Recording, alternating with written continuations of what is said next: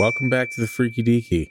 It is the season finale. Again, it feels like just a moment ago it was the season finale for season 1, but here we are again. In the blink of an eye. Before we actually dive into what the episode is, I think we should bring up the fact that originally what we wanted for the finale was to bring Heather on and do the twin episode that we talked about doing with Gleeful that we were supposed to do ages ago at this point. And, you know, we kind of talked to Heather a little bit and we situated something, but it just didn't really pan out. You know, she's kind of got a lot going on right now and more power to her. Hopefully everything works out. She's, you know, getting back in the workforce, going back to school. So hopefully it all pans out for her. We hope she is very successful at whatever she wants to do. Told her in the future, you know, if she can find a way to make some time, then she can do the, you know, bring back the true crime segments and all that stuff. And, you know, she's welcome to come in and guest whenever she wants, but moms are busy. Apparently so, yeah. So for the time being, you know, it's just going to be, it's back to Christian and I. But if there's any listeners in Wasilla that want to fill this third spot, you know, feel free to jump in. We have some guest slots coming up next season. So yeah, so if you're in Alaska and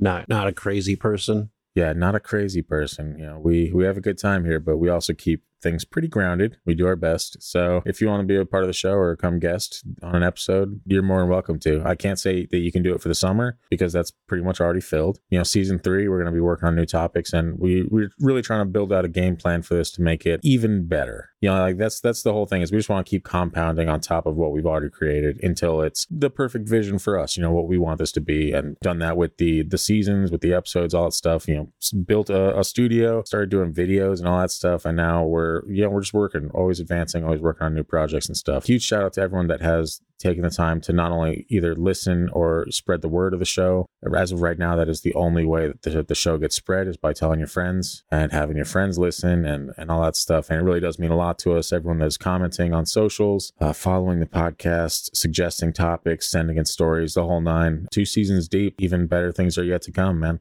You ever think about starting a cult? I have, yeah. I think we're about we're on there. our way. Yeah. We're about, I'd say 1/15 of the way there. Yeah. We need to advance this 15x before we can really just make that dream a reality. But hey, in due time, you know, in due time. What's going to be our cult colors? Because usually it's like white or something. I know, right? And I don't Something really very wear clean. white. Well, it can't be like black either because that's almost very sinister, you know? Maybe a taupe. I don't even know what that is. A nice clay, like a beige. Yeah, that's something earthy. I don't know. That is either that or hot pink. Weirdest color I've ever heard. Hot pink. No, whatever you said. Oh, taupe. Yeah. Can tell somebody's a graphic designer. Sure am. Yeah. Either way. So yeah, change of plans clearly for the season finale. But you know, Christian's put together something fun for you guys, and we're still here. We're still making it. And I think in season 3, since Heather is pretty busy, we're just going to end up doing a twin episode. And the story that we recorded from Heather, we'll use that. Or if she wants to, you know, make time to come in for an episode, we can record the episode and get her as the co-host once again. Maybe that can be a summer special too if we get it done. Maybe. We'll see. You never know. We may throw something else into the summer for you. We'll see. True. Depends on what life hands us. True. But not to, you know, meander on for too long. Do us a favor. If you haven't already, follow us on social media at Freaky Deaky Pod on Instagram, Facebook, and at TFD Paranormal on TikTok. And, you know, there's going to be graphics posted for this episode, bonus videos on the YouTube. Make sure you subscribe to that. But on the graphics posted for this episode, comment what your favorite episode has been this season. You know, we'd like to hear from you guys. We want to know, like, you guys are kind of steering the ship. We're making this stuff, but you're kind of steering the ship. So whatever you guys want to hear, we're willing to put out there, as long as, you know, it's not absolutely bonkers. Because look, there's some, I mean, we love you guys, but there's some people out there that they get the weird ideas. And I love weird ideas, but some of them you gotta, you know, again, ground it. Let's ground it a little bit. Add some reality in. Birds aren't real. Birds are real, are they? Oh, wait. No. I got that mixed up. You did. Christian's out. Now I need 2 co-hosts. Lost 2 to crazy. Yeah, it happens in this line of work. It does. But for the final time this season, let's roll this intro music and let's get started into the episode. Because this is Freaky Deaky. Freaky Deaky.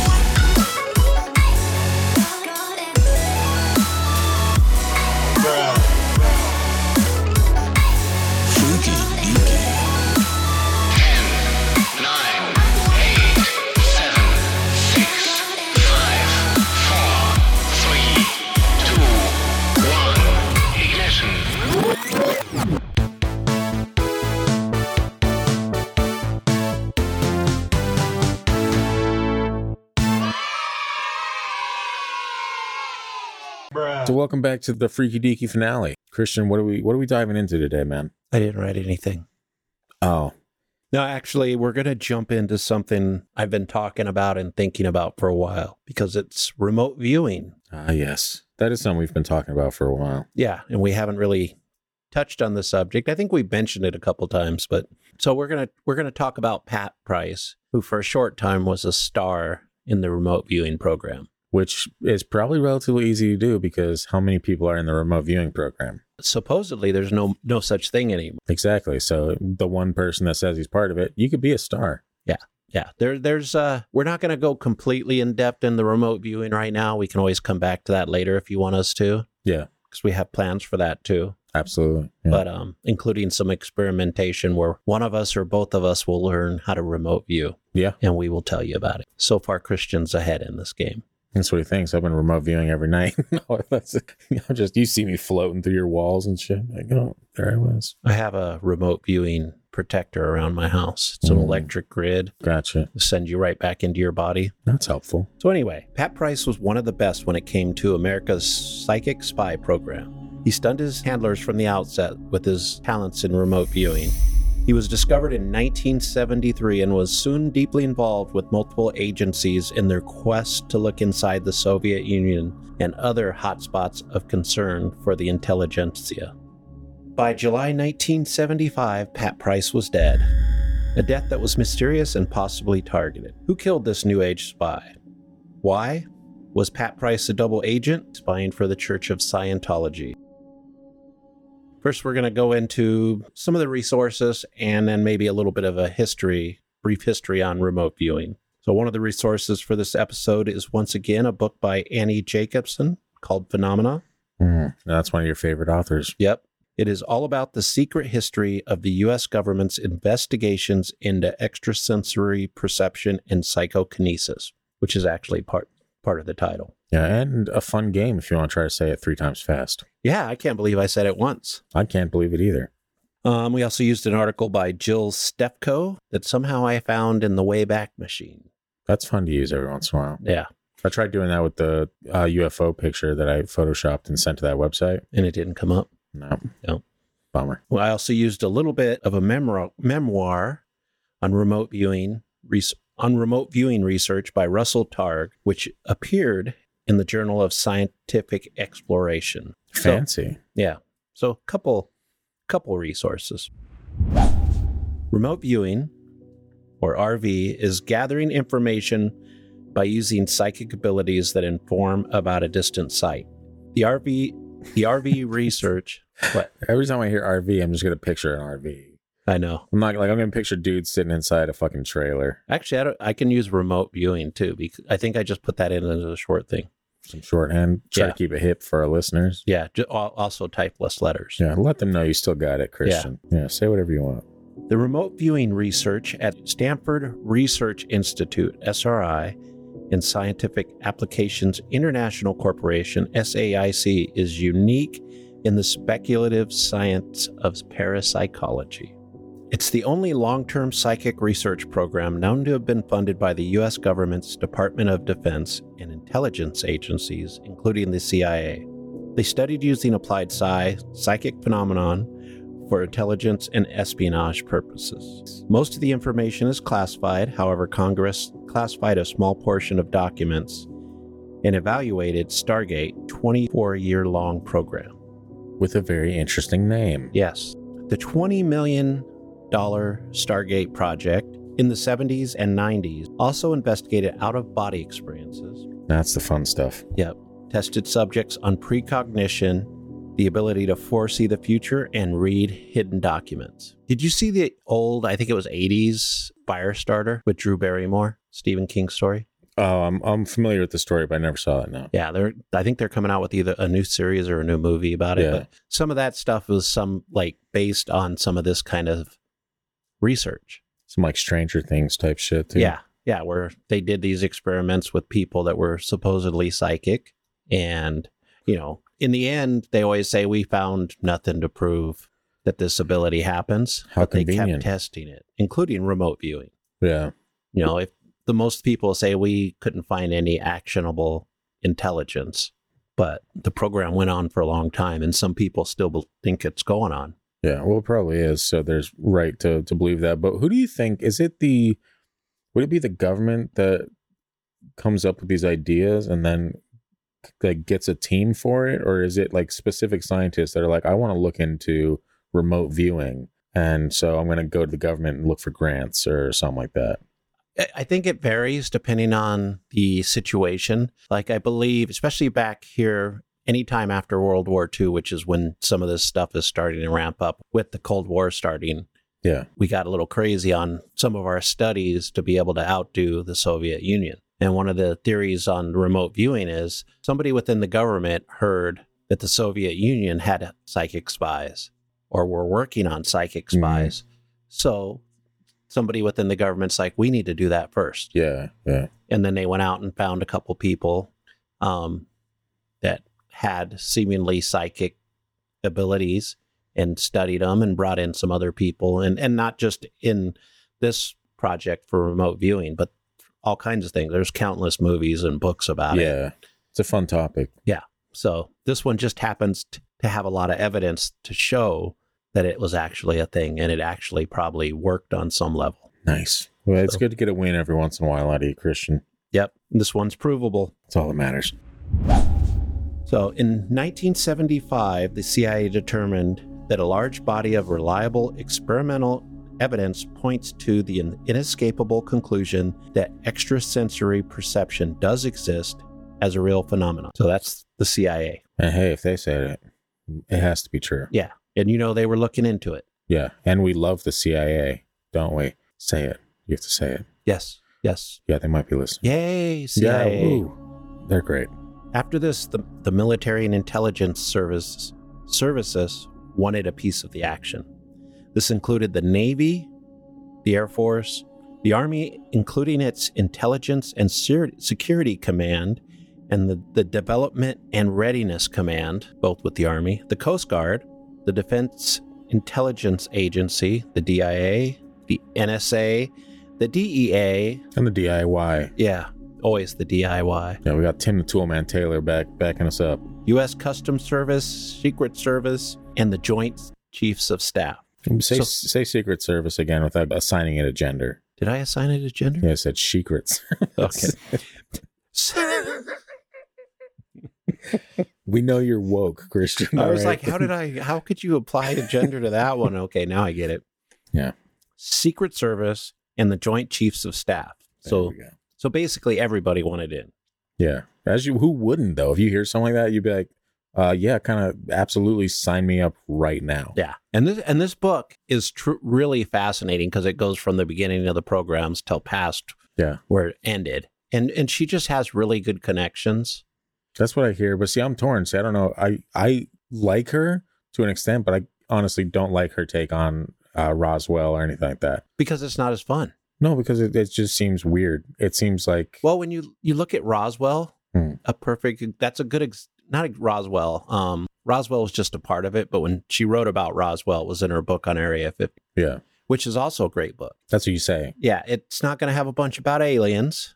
Exactly. And that's what the people desire. But what is needed there is the history of Area 51, which would get that place prepared for maybe potential aliens. Like all the historical information about what was tested out there, the types of aircraft and stuff like that, goes up to a certain point and then the information cuts off because then we're getting into present time secrets, but it helps you imagine what's really going on. With the aliens there.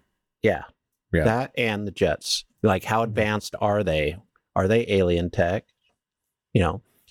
She has a lot of connections within the government, the people that will talk to her. So I'm sure there's certain things she won't focus on, won't talk about, but most of her stuff, I mean, it's a psychic spy book that she wrote. And it's really fascinating how the whole process went from the beginning to the end. Yeah. Maybe we can get her on the podcast sometime. You can interview her next. That would be amazing. Yeah, you'd have the time of your life, huh? Yeah. Cue the Green Day music again. Yeah, everybody would love it too, because she has, like, when you listen to her audiobooks and read the reviews, it's all about the great narrator, and it's her. You know how most people read their own books and it's like, Yeah, she probably got that inflated ego then at this point. She's like, I'm hot shit. I think even Joe Rogan was joking with her about it when he had her on. Oh, really? Yeah, that would check out. Yeah, because of her voice and shit. So later, the remote viewing program would be officially shut down, saying that there were no real results. But we know what that means. We know that means there was absolutely 100% real definitive results. Exactly. Most will know that the program probably went dark, meaning it was hidden from us. There's two scenarios with these kind of programs. Either it's a success and they tell you it's not a success, and then, you know, it gets funneled by dark money or funded by dark money. Yeah. Or it really is no success and everybody forgets about it and somebody gets reprimanded for wasting money and time. But do they really worry about wasting, not to go off on a really wild tangent, but do they really worry about wasting money? Because there's that black budget is how big is that black budget? Nobody knows. Exactly. But they know it's gigantic. Yeah, but I bet you there's bookkeepers keeping track of it. No, they lost track of how many millions or trillions of dollars recently. And you believe that? Yeah. They didn't lose it. They just, pocketed it? They set it over here and somebody walked in like, oh, look what I just found. And then the deal was sealed. So either way, it's corruption. I got you. It's corruption. It's the price of running a superpower. We don't get to have a superpower without dirty hands. Yeah. Even us citizens are part of that. We can provide some soap to those dirty hands, though. So let's work on that, everyone. Let's work on getting these dirty hands some soap. But do people always want to see what's beneath the dirt? Maybe it's something worse. Like clean hands? Yeah, you're right. What a nightmare. Clean hands on an evil person. Should maybe start a book of poetry with that. Be careful what you wish for, man. What you wish for. Yeah, I knew this tangent wasn't going to go anywhere. I knew it. I could feel it. I was like, don't bring this up. Don't bring up the black budget. We all know. Everyone listening, they're like, oh, yeah, the black budget. We know, Scott. We know. It's there for a reason. No. We just don't know what it is because it's hidden. It's about time you guys realize that Christian is controlled opposition. That's the bombshell we're dropping on this season finale. If I was really controlled, we would be doing this full time. Oh God, that's right, man. Get on it then. Get in there. I know. I've been working my government contacts. Start getting controlled, man. I'm ready. Annie, I gave your last book a good review on Amazon. Put me in contact with the right people. That's right. Or the wrong people, depending on which side you're on. Hey, for a podcast, it doesn't really matter. It doesn't. We will sell out so quick. No, we will bring the people what they need to hear or want to hear. I guess that works too. Then. Yeah. Okay, so we got past the part where we're talking about the dark money. Yeah. Now that we have some background, it's time to talk about Pat Price, the star of the show. Yay!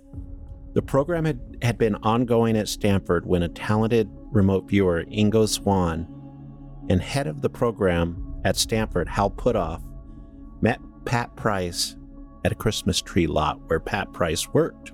Price said he was a fan of their work and he could help him. They set this at a Christmas tree lot? Yeah, they brushed it off as the program was secret. So they're like, what the hell? We don't know what this guy's talking. So that's weird to begin with. So yeah, he starts off the relationship by being like, hey, not only do I understand that there's a program that I shouldn't know about, but I can help you with said program. Yep. Nice. Yeah, that would like, pique my curiosity just enough for me to let him in. I'd be like, you did it, you son of a bitch. Get in here. Yeah. Yeah. So now I'm going to do everybody a favor and let you read for a little bit. Oh, God. They brushed it off as the program was secret. 6 months later, out of the blue, Puthoff received a call from the Xmas tree salesman. I guess, man, you are really against Christ, aren't you? You just Xmas, wow. No, why would cool. I be? It's cool, man. You hate Jesus. It's fine. That's the beginning of my name, man. I'm all for it. Christ. Okay, 6 months later, out of the blue, Puthoff received a call from the Christmas tree salesman from Lake Tahoe. That's right, you thought you were going to get away with removing Christmas, but not today, sir. Nope. Not today. Kit Green was overseeing the program for the CIA back east when he had asked a colleague in the office whose cover name was Russ to give him coordinates of a place he knew well so he could verify details. Russ picked a vacation home he had and gave the coordinates to Green, who then forwarded the info to Puthoff at Stanford. Ingo Swann, which sounds like a porn actor, began looking into the target. It was a test directed at Swan. Swan would describe what he saw during his remote viewing session. I'm going to turn it this way so I can see it just a little better. Oh, there we go. Would you look at that? I'm like trying to see this tiny ass font. Like, I know I was trying to, I meant to make it bigger and transfer it into notes, but it didn't work again. Swan would describe what he saw during his remote viewing session, saying, quote, "There seems to be some sort of mounds and rolling hills. There's a city to the north. This seems to be a strange place, somewhere like the lawns one would find around a military base. But I get the impression that there are either some old bunkers around or maybe this is a covered reservoir. There must be a flagpole, some highways to the west, possibly a river over to the far east, to the south, more city." The session lasted 6 minutes. Swan went home and the next day and decided to look at the coordinates from his home. He would sketch and write more description. This was not the way to scientifically view. It would be an issue later. He was able to obtain more details, saying, quote, "Cliffs to the east, fence to the north. There's a circular building, a tower, buildings to the south. In this, a former Nike base." Nike? Yeah, it's a type of missile. Okay. Yeah, we should definitely specify that. Yeah. Buildings to the south. Is this a former Nike base where they would make basketball shoes and stuff? It's the type of missile that they would use for the nuclear warheads. So it's not like a child labor farm or anything like that. Right. I think it was for nuclear warheads. It was so. Yeah. Nike base is different now, and usually they're in another country. But Gotcha. back at this time, was part of our defense and aggressive weapons. I'm picking up what you're putting down. Okay, so is it a former Nike base or something like that? There's something strange about this area. He was unsure what to think, but he mentioned that he felt something was underground. The following day, Pat Price called Hal Putoff. There was no reason for Price to call at this time. It was, quote, out of the blue. It had been 6 months since Putoff and Swan had met Price, the Christmas tree salesman. He was living in Lake Tahoe and said he could help. He was given the coordinates and asked what was at this location. Strange, right? An issue that would later come up was that there was an issue that would later... You write sentences weird and it throws me off. That's what it is. I'm like, I know how to read, man. Some of these are real sentences. Some of these sentences are mine and some of them are real sentences. Yeah. An issue that would later come up was that there was oversight, which is extremely important in verifying the accuracy in this process. It took 3 days for an envelope to get to Putoff on June 4th. It was postmarked June 2nd. The details would later be declassified by the CIA, and in Jacobson's book, the details were that Price had looked at the location from 1,500 feet above the highest part of the terrain, saying, quote, "On my left forward quadrant is a peak in a chain of mountains, elevation approximately 4,996 feet above sea level. Slopes are grayish, slate covered with a variety of broadleaf trees, vines, shrubbery, and undergrowth. I am facing 3 to 5 degrees west of north." There were 2 paragraphs of info. This could have been found in an atlas. Putoff was intrigued by high-altitude weather details added to the description. Price even described the type of clouds at the time. This was 1973, so the weather information wasn't accessible like it is to us now on our smartphones. More from Price, he said, quote, "Perceived that the peak has large underground storage area." Well, that just screams military base. Yep. Those are what we call dumbs. Road comes up backside of mountains, west slopes, fairly well concealed, deliberately so. Would be very hard to detect this facility if flying over the area. Looks like a former missile site, bases for launchers still there. Ingo Swan had also talked about this being a former missile site, saying, quote, "Area now houses record storage areas, microfilm file cabinets. As you go into the underground area through aluminum rolled up doors, first areas filled with records, etc. Rooms about 100 foot long, 4 feet wide, 20-foot ceilings with concrete supporting pilasters, flare-shaped." Very detailed, right? Yeah, for someone that's just guessing. Price was surprisingly able to describe the interior of the location. He mentioned the temperature and lighting. It's a little muggy. Yeah. Poor lighting. The facility was operated by the Army 5th Corps engineers. A Master Sergeant Long was on a nameplate on the desk. The file cabinets were locked by combo locks with steel bolts. There were large maps, computers, and communication equipment. The Army's Signal Corps were also working in the facility, and there were elevators. Putoff called Pat Price in Lake Tahoe. He had given better info than Ingo Swann. He requested that Price revisit the location and try to get more details. Putoff thought he might be getting set up. It took 2 days for Pat Price to get back to Putoff. This may have caused some concern as to why it took this long. When Price called back, he said that he had traveled back to the location in an out-of-body experience. He was able to see 2 code words, Flytrap and Minerva. But wait, there's more! He was also able to see documents on top of a file cabinet. It was labeled Operation Pool Something. They got really lazy at the end of that operation name. Yeah. The something was unreadable. He also could see inside the file cabinets and was able to read labels. The labels read Cue Ball, 14 Ball, 8 Ball, and Rack Up. Also seen Hayfork and Haystack. So these guys really love pool, huh? Yeah. Price could see the names of 3 individuals, Colonel R.J. Hamilton, Major General George R. Nash, and Major John C. Calhoun. Price was able to give the code name of the site to Putoff, Sugar Grove. Putoff was puzzled. The description of the exterior was like Ingo Swann's description. He almost sent the information to Kit Green, but wanted to wait to see what the agency said about Swann's description. Green was given the info provided by Swann. When it was shown to his colleague Russ, Kit remembered him saying something like, quote, "What stupid imagery system are you working on?" Green remembered, quote, "He said none of it was accurate." Russ then told him that it was his summer cabin in Pendleton County, West Virginia, a cabin located in a forest at the end of a dirt road. Green figured there was nothing to remote viewing. What do you think so far? I think it still baffles me. Like I'm a believer of everything paranormal, right? Yeah, I've noticed. Ghosts, all that weird shit, right? Yeah. But the idea that someone can have an out-of-body experience to the point where you are traveling the world and like looking in these, like you're going to secret military bases and you're looking underground and all this. Tell you what, man, that inspires me to want to be able to do that more than anything. Yeah, I know. Isn't it crazy? But do you think that if the government was looking into all these things, surely there would be some kind of plan in place that you'd be able to like set up a defensive? You would think that there would have to be a defense. Yeah. So they did all this research looking into, surely there's a way that they were like, how do we block this off from psychic like energy or psychic waveforms or remote viewers or anything like that and keep people out? Because there's a lot of remote viewers in the world today still. Right? So surely one of them has to be into this type of shit. And one of them would be like, oh, I know exactly where to look. Yeah, there's even remote viewing challenges, I think, on Reddit.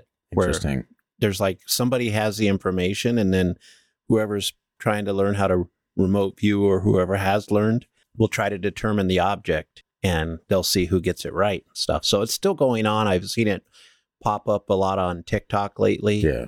I've been following remote viewing since probably the first time I heard about it on Coast to Coast many, many years ago. I don't know. It's baffling to me that you can like physically see something outside of your body. You know what I mean? Like, is it a physical thing? Like, would it be the same as the way I look at you right now? Would I see it physically like this? Like I'm flying above and I would see it almost like I'm just flying through the air? Or is it like a mental thing where you just trust that what you're seeing is this word? Or I think, as the way it's been described in the different ways I've looked it up, including reading other books on it, is a lot of times it's just like looking at something, whether you're from above or standing on a hill next to it or something. Or so it's not like real time, like flying or something like that. You're just like, you're just there. It's just like an image that you get these coordinates and somehow, like if somebody gave me the coordinates, I wouldn't know what the hell's going on. But it sounds like especially when they brought in different people to learn how to remote view to see if regular people could do it. Because Ingo Swann had some psychic abilities. Russell Targ, another person. Yeah. A lot of them seem to have psychic abilities, but that's kind of useless to the government. What they want to be able to do is train regular people to do people or soldiers. Yeah. Which is what they did later on. We should do an experiment over the summer. Just take a random coordinate, from, let's say, somewhere nearby us, like between Big Lake and Wasilla, and just focus on that coordinate. One of the things they did with these tests when they were researching it is that that's too easy to fake. They would basically put these guys in a room. They'd have an envelope that somebody in another room or I think they even had a Faraday cage, which blocks Faraday's. Yeah, whatever that is. I mean, it's supposed to, their theory was it blocked some kind of psychic. So there is defense reading for it. Yeah, supposedly. Weird. Yeah, that's so weird, though. That fascinates me. Yeah, so these people would sit inside this, get their targets, and then draw like a little sketch of what they're seeing. Yeah. So that's a little more drawn out than me just going to Google Maps and picking some and be like, what do you think's here? Yeah. But you know what we could do instead of that is we could do Randonautica, or we could go randonauting. What you'd almost have to do to make it scientific is one of our listeners would have to send us coordinates. We would have to describe what it looks like without knowing it. There you go. Yeah, we could spend like the entire summer just thinking about those numbers. Yeah. And trying to visualize in our head exactly where it is. And then at the end of the summer, it's like, this is what I think. Yeah. And then they're like, nope, turns out it was a Ralph's. Well, and we'll get into it later in the episode, but we'll tell everybody if they want to actually take the course and pay the money. It's out there. Yeah. And it's expensive. Yeah, we definitely paid the money, didn't we, Christian, to get that course? Yep. Yeah, we sure did. If anyone's listening, we got it. Yep. Just the truthful, honest way. It was a gift. It was. All right. You want me to jump in here? Yeah, you can. So Russ basically just shot down the whole thing, saying that's my vacation cabin. None of that shit's there. So Kit Green figured there was nothing to remote viewing. I think we might have already read that part, but... we didn't, but I did. Yeah. Okay, fair enough. Kit Green called Russell Targ, and we were about to get off the phone when Targ said, "That's too bad. The other guy saw the same thing." Kit Green's basically like, "What other guy?" So Targ told him about Pat Price. So this did not sit right with Green, so he would drive to the cabin with his family that weekend. He found the cabin, Russ's cabin, and the dirt road. He drove a little further down the road and found a secure military facility. Well, would you look at that? It was as described. He had found a highly classified military facility called Naval Radio Station Sugar Grove, run by the NSA, and it was ultra secret. Naval Radio Station? Yep. So it's out like a... They're basically listening to disguise. Everything coming from other countries. Oh, gotcha. They're not listening to radio stations. They're listening to like the communications coming from other countries. Creepy. Yeah. A little intrusive, guys. But that's also what the other countries are doing to us at this time. Do you think they listen to the Freaky Deaky? They could. Do you think we're on a list somewhere? Probably not. Not at this point. No. We will, though. I mean, I've said some things that are questionable. You're probably like getting gold stars left and right. I have a couple deep down things that I've dropped on here that should lead people astray if they ever find it. But you got to be careful, man. Yeah. I'm on the inside. Yeah, I mean, I don't want to end up on a list. As much as I, like bringing this stuff to light, I don't want to ever end up on a list. Yeah. Where it's like you try to go fly and they're like, come in here so we can probe your asshole. I'm like, well, guys, I just talk on a podcast. Yeah, I think in this case, this was all like the Navy's basically listening to the Soviet Union's military and that would communications and stuff like that. A classified electronic intelligence facility containing classified radar systems and deep space telescopes. And it was down the road from Russ's cabin, a place Russ had no idea was there. And Russ obviously is a CIA guy too, so... It's down the road from his cabin? Yeah. And he had no idea? Nope. How big was this thing? It was like a regular little outpost or a base. I mean, it had storage area, it was underground. Okay, so like... It had radar ground, dishes. What was above ground? I think the missile bases for the launchers. Gotcha. And stuff like that, like what they set the launchers on and stuff. So that seems weird that you'd have no idea it's there. Like I know what's down the street. Maybe he just went there to have vacation. I mean, this is back in like the 70s too. So gotcha. Yeah, it's not like people were different. They're like, my own business, man. Especially if you're in the CIA. Yeah. You probably weren't even home that much at that time. Yeah, for sure. And you would know. On Monday, Green wrote a report for his superior at the CIA. Tuesday would bring a visit from the CIA's security officers. They were investigating possible treason, a violation of the Espionage Act of 1917. Everything from Price's viewing was correct. So including the file names, the files in the file cabinet. That's just crazy. Yeah. It's so crazy that you can not only be like close, but you can be spot on. Yeah. The name tags of everybody in there. Yeah. And then you're just doxing people left and right. There's this guy, there's this guy, there's this guy. Yeah. And then the government's like, what the hell just happened? Yeah. Like most of the government didn't even know this place existed. The CIA's investigation is still classified, but everyone was cleared of wrongdoing. And then Pat Price, guy that met everybody at the Christmas tree lot, was added to the SRI remote viewing experiments, which were again at Stanford. Weeks later, when Kit Green met Price, he asked if he'd seen the cabin. Price said, quote, "Of course I saw the cabin, but you're in the intelligence business. You had to be looking at what was down the road."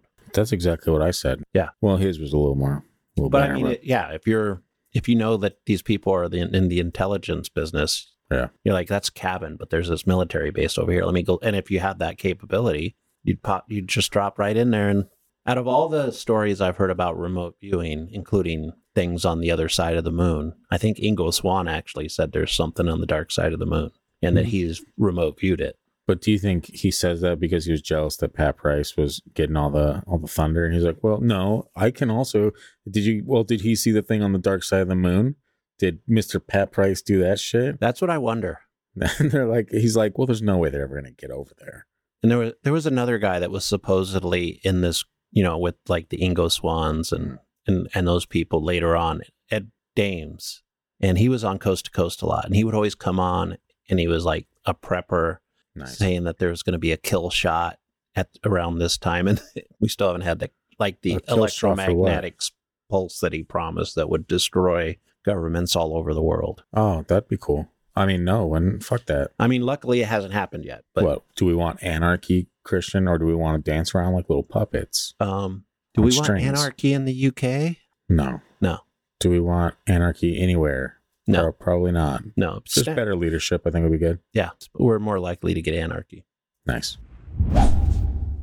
We're going to go back a little bit in time just to let you know a little bit about Pat Price.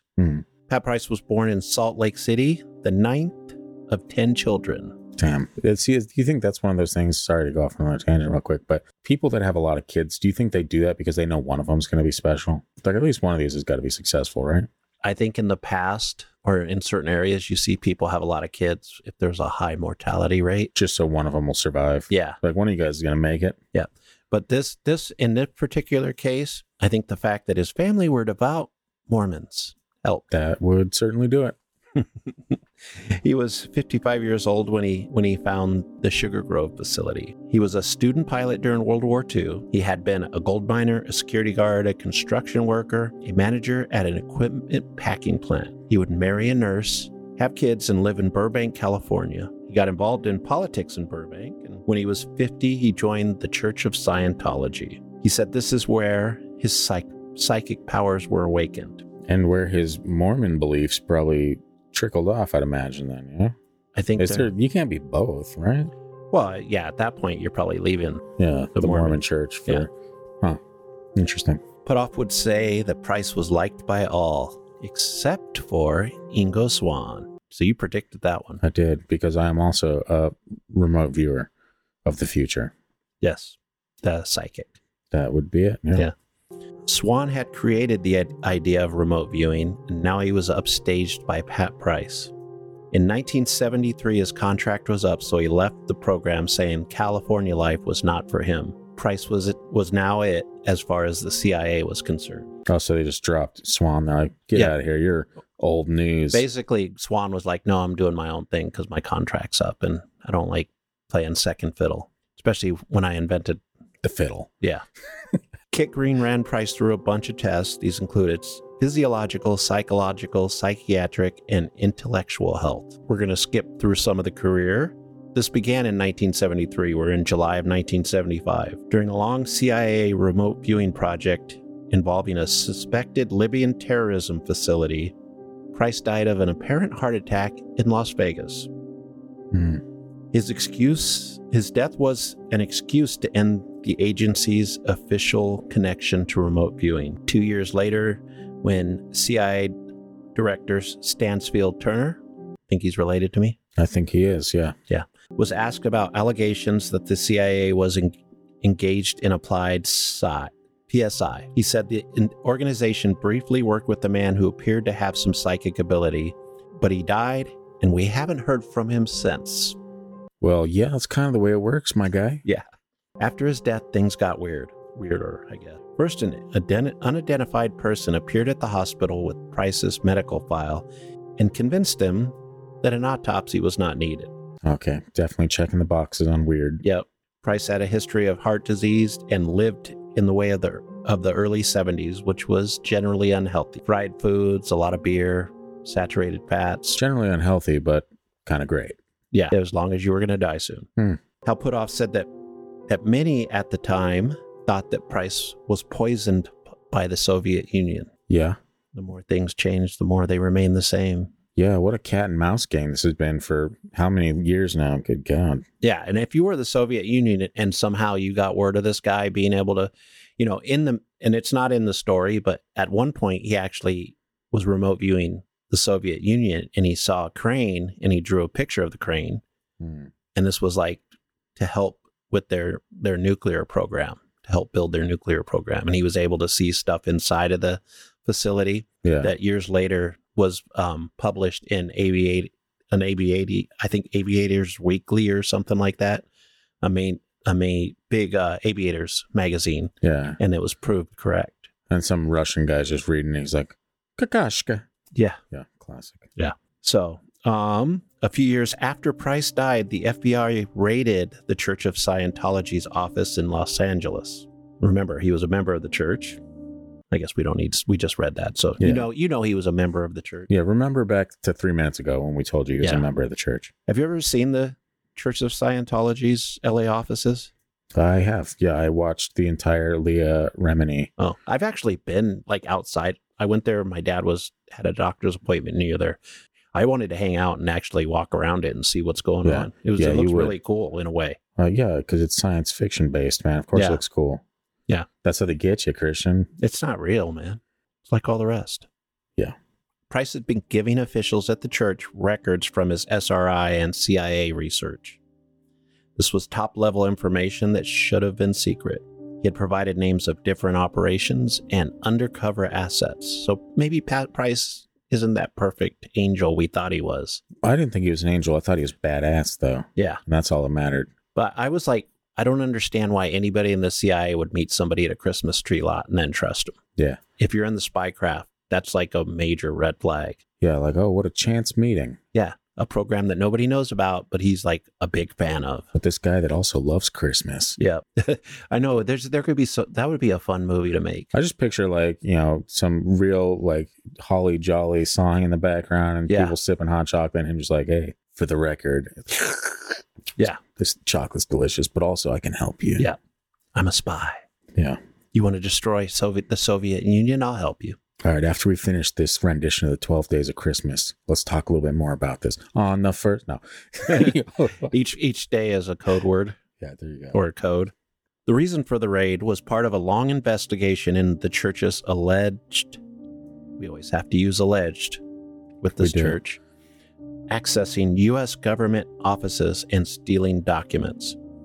There were plea deals and jail sentences that came from all of this. Was the information he gave in the program handed to him by a spy network inside the U.S. intelligence so he could gain access to secret program? Prior to his death, Pat Price thought he was in danger, according to friends. He made a trip to a friend's prior to his death in Vegas. That was the whole point of going to Vegas, was to give his friend some important documents if something should happen to him. When he was walking to the desk to check into his hotel room, a man walked into Price. It was a hard collision, and Price felt a sharp pain in his leg. So we're going back in time to when Price was still alive going to Vegas. Yeah, I hope so. Otherwise, it'd be really weird for a man to be walking into him. Yeah, he had that sharp pain in his leg. He thought it might have been stuck with a needle. Now, right here, then, you're working for the CIA. Someone bumps into you randomly in a hotel. Seems like he meant to. And you feel a sharp pain like somebody stabbed you with a needle. You might want to talk to somebody. I'd be like, nope, someone get me to the nearest hospital. Yeah. At least call your handlers. Yeah. He quickly started feeling sick. It wasn't so bad that he canceled his dinner plans. his dinner plans later that day. Still not... It wasn't so bad that he didn't cancel his dinner plans. When he got there, he told his friends about the collision and his concerns for his safety. He told his friends that a few days earlier, he'd been in Washington, D.C. and had seen somebody slip something into his coffee. He did not drink it, of course. Well, yeah, that's the move. You're not going to be like, oh, thanks, stranger. Hopefully what is this? Yeah. A treat? Yeah. Thank you. And of course, this is me saying this. This is probably the time he should have stopped by the hospital to just check on the spot he thought might have been injected by a needle. Yeah. He did not go, and he cut his dinner short and went back to his room to rest. He woke around 5 a.m. the next morning in duress. He phoned the friend who he had given the important papers to, who quickly came to the hotel. So, it being the 70s, the friend was preparing to call the doctors, because that's what they did, prior to the 80s, instead of calling the paramedics. And that's when Price went into convulsions. Paramedics soon arrived and made attempts to save his life, but to no avail. He did. I don't mean to make light of some guy's death, but... He did. Yeah, he did. It's been many a year, Christian. I think you can make light of this death. Yeah, that's true. The info I found makes it seem like insiders believe Pat Price was killed by a hostile foreign nation. So, in the end, the remarkable skill that Price had shown would become part of the skeptic's story. The question we must ask is, was his talent covered up with the idea he was a spy? Was this a convenient way to send the dangerous and potentially real-life implications of remote viewing underground, covered in the vast, dark places where these type of things go to be forgotten by us simple citizens of the USA?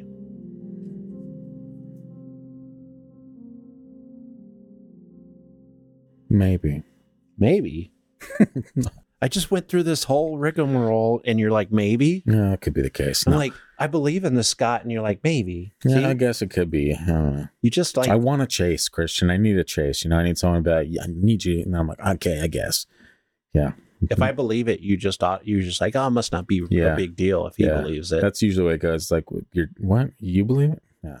No, sorry. It can't be real. Can't be real. No, but that's a crazy... You know what that reminds me of? The whole him... He was kind of paranoid before his death, right? Yeah. Like reaching out to friends and stuff and being like, yeah, something is not great. Yeah. That reminds me of what is it? McAfee? What's his name? John McAfee? McAfee. John McAfee. McAfee, I think, right? Yeah. Yeah. Didn't he got something tattooed on his arm pretty much saying that, like, he didn't kill himself. Yeah. Like, before he killed himself. Yeah. Before he, quote, killed himself. And so, like, I don't know, dude, and you look at the Epstein thing, you look at everything, man, like, people think they're really like sly as hell getting away with murdering people, but they're not. There's just doesn't get looked into. Well, when you look at like the Russians, they'll straight out poison somebody right in front of everybody. Yeah. I mean, they've done it recently. And here we are, everybody suspecting the Russians of killing Pat Price. But was it the Russians or was it the U.S. government? I mean, did they get their way? Were they're done with them? Like, we learned how to train people to do this. We don't need you. You're a loose end. We're going to snuff you. Let's say you're the U.S. government and you find out your star remote viewer is feeding information to the leaders of the Church of Scientology. But was it definitive proof that he was doing that? They found records from some of his readings, including the names of people and the project at the Church of Scientology's offices. Which he was a part of at that point, right? Yes. So it's almost, and like, not to dive too deep in the Scientology thing, but they're pretty loyal to their... And it's very important, according to stories, to have your members in positions of power, which has always been the way religious groups have always, from the beginning of time, have always tried to have their people in strong positions. And, we could see that this could be possibly the case. And maybe it wasn't a foreign government. If he's spying, especially back then. Hey, it's fair. Yeah, it's fair game at that point. If you're taking shit from the American government, you're not, and they find out about it, and you're giving that information that is top secret to someone that, I don't know, maybe is frowned upon by the government itself. They're not going to be too happy with that. Yeah, using a program that is ultra top secret that people would laugh at because it's so ridiculous. But if it's producing results, you definitely don't want that information to get out. And if you're sharing it with just a regular outside group outside of the government, there's no way you can protect that information. So the Soviet Union could get it. And once they heard a couple stories about them, because at that time, the U.S. had some pretty big spies in their system, so they could have told the Soviets what we were looking into. And it was just another arms race. This just happened to be a remote viewing arms race between the Soviet Union and the U.S. And there's no real proof that the Soviet Union was successful with their program. But the U.S. heard that they were trying it, so the U.S. kicked it into high gear and found people. Yeah, I guess going back to the Scientology thing, right? Like if he had given, why would he need to give that information to him? If he was the remote viewer, couldn't he just teach them or like do whatever he wanted? Maybe I don't understand. Maybe this friend he met in Las Vegas to give the papers to, maybe that was the Scientology guy. Could have been. And it was just his way of, the stories go that people that work for the CIA get burned a lot, according to the movies and stuff, or have the potential to get burned, so they have to be able to protect themselves. It's a revolving door, yeah. Yeah, and maybe that's what he was doing, or maybe that's what he thought he was doing. Maybe he wanted to play spy and he just got in over his head and he was talented at something. Yeah. I mean, it sounds really fishy when you see that he's later sharing this information and talking about it when he's supposed to be working undercover. I mean, look, it would be hard. It would be a hard thing to keep under wraps. Like if I had this super dope ability, and I mean, as it is growing up, I told every single one of my friends that I saw weird shit. To me, it was like a badge of honor. You're like, yeah, you guys are out here eating popcorn, watching The Voice or whatever, and your boy is seeing the demons. Podcast. Yeah. So it was just always something like, so I can't imagine that you'd be able to experience something like that and then be like, you're in cahoots with the CIA, with the U.S. government. They want you to lead this pretty much just in this top secret mission. Of course, you're going to be every woman you made at a bar.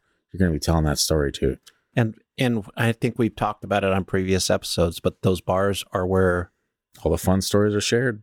And also where they send the people to see who's sharing those stories. Mm-hmm.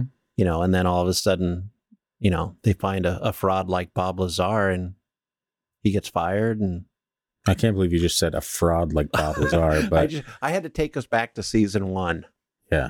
But classic. But I mean, you just don't go into bars and stuff like that. You don't share that information if you're working for the CIA, even if you want to. There's plenty of Americans that have worked in the military or undercover police or whatever that are doing a good job and want to brag about it, but they have to keep it quiet to protect themselves and other people. Yeah, but it's so hard when you got loose lips, Yeah. And Pat Price might have just been a guy that died. He might have just had loose lips.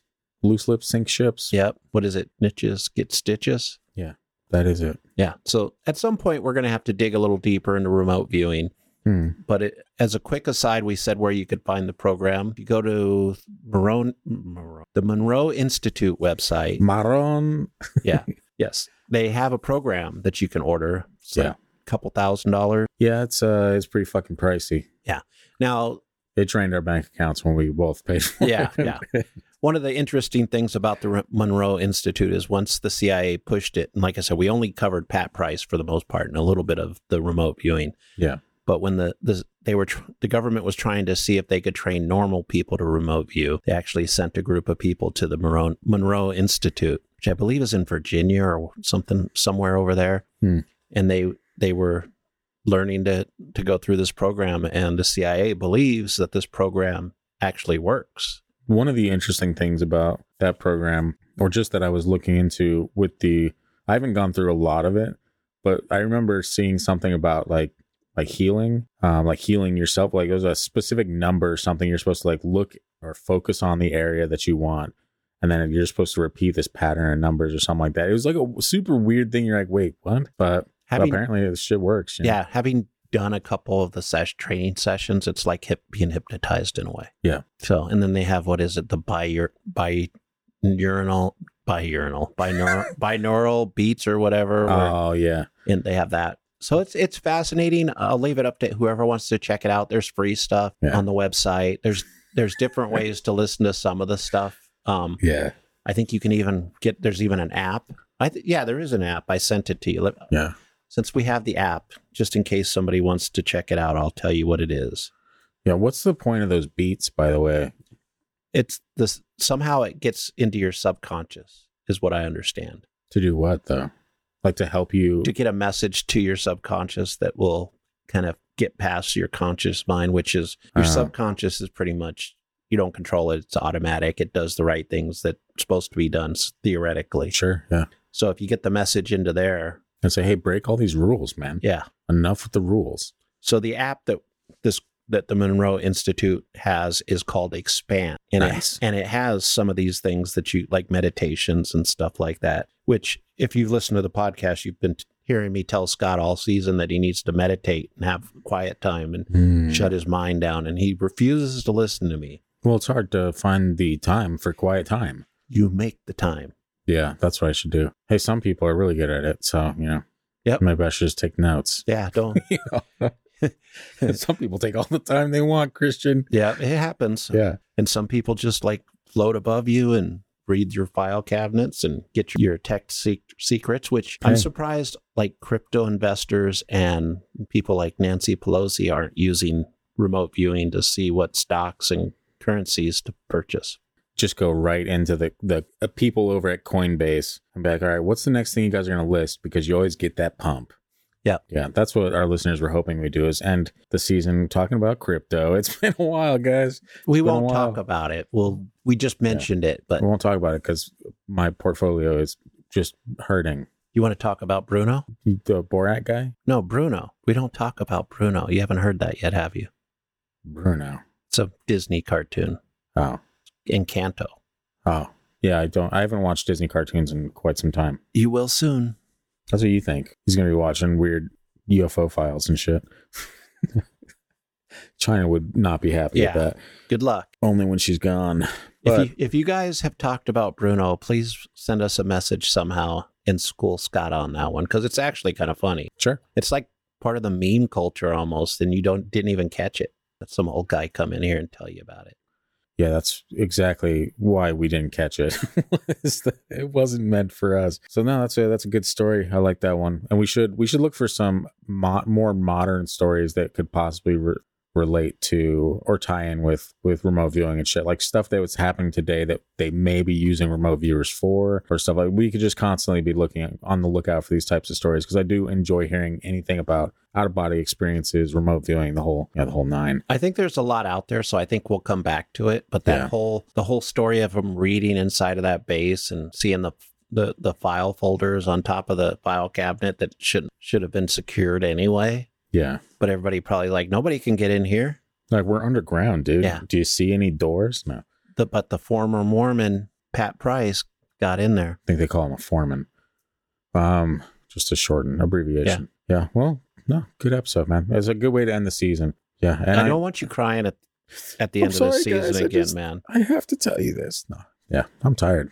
Been doing this for a long time. Yep. Doing this for pretty much 2 years straight. Yeah. Yeah. And we're not going to stop next week because, it's the end of the season. You guys know the drill. If you were around for the first season, after the season ends, we release summer break. And that is, for this year, it's going to be 15 straight years. 15 straight years of summer content. No, 15 straight weeks of shorter episodes, diving into topics that we, normally wouldn't touch on with the normal season episodes, and not really going as deep. It's really just kind of having a fun time, discussions, whatnot. And we're going to be dropping some videos on YouTube. Going to be the whole nine, guys. We got it all planned out. It's going to be fun. It's going to be a real treat. We've technically recorded some of the episodes already just to get ready for having a child and throwing that into the wheelhouse now. We're already thinking about topics for next season. Yeah. So if you have something that you would like us to look into, now's a good time to let us know. I mean, John D was purely from Sheila. She suggested it. We had fun with it. So if you have a suggestion, let us know. We try to keep track of them, and we aren't that big yet. So send your suggestion, and there's a good chance you might get something mentioned. And if not, just to tell us that we're weird. Scott's weird. I'm normal. Yeah. Sorry. Should have specified that. Yeah. Yeah. But again, thanks to everyone that has tuned in over the year. It's helped us spread the word around. Next week, we are starting off summer break with an interesting episode talking about skeptics on the verge And that is stories from former skeptics that made them believe. My story is not in there. Not yet. It hasn't happened yet. Not yet. But yeah, it's going to be a fun one. It's going to be a fun summer we got planned. Again, subscribe to YouTube. Follow on social media. Comment what your favorite episode of the season has been. Season 2 has been filled with a lot of fun episodes. We kind of branched out and did some shit that we didn't do in the first season. We're like, oh, let's try this out. And surprisingly enough, everything has worked. We've been very happy with the results of everything. And we are super excited to see what season 3 holds next October. In the meantime, you guys have 15 straight weeks of summer coming at you hot. So buckle up. And, Scorching hot. Scorching hot, that's right. Christian, any final words to close out the season? I do not have any final words. You didn't think of anything profound for our listeners to send them off on season 2? They listen to my profound statements constantly. The ones you shoot down all the time and say it's crazy. Yeah. When, if I come up with a theory of something, why do you accept everybody else's theory and you just whatever, crazy man, when I come up with one? Well, because most of the time yours are weird. And not weird. They're all weird. Not weird in the good sense. We talk about Bigfoot. We do talk about Bigfoot. Everything is weird here. Then maybe your theories aren't weird enough, Christian. How's that? Do you remember talking about Todd Sees? That was weird.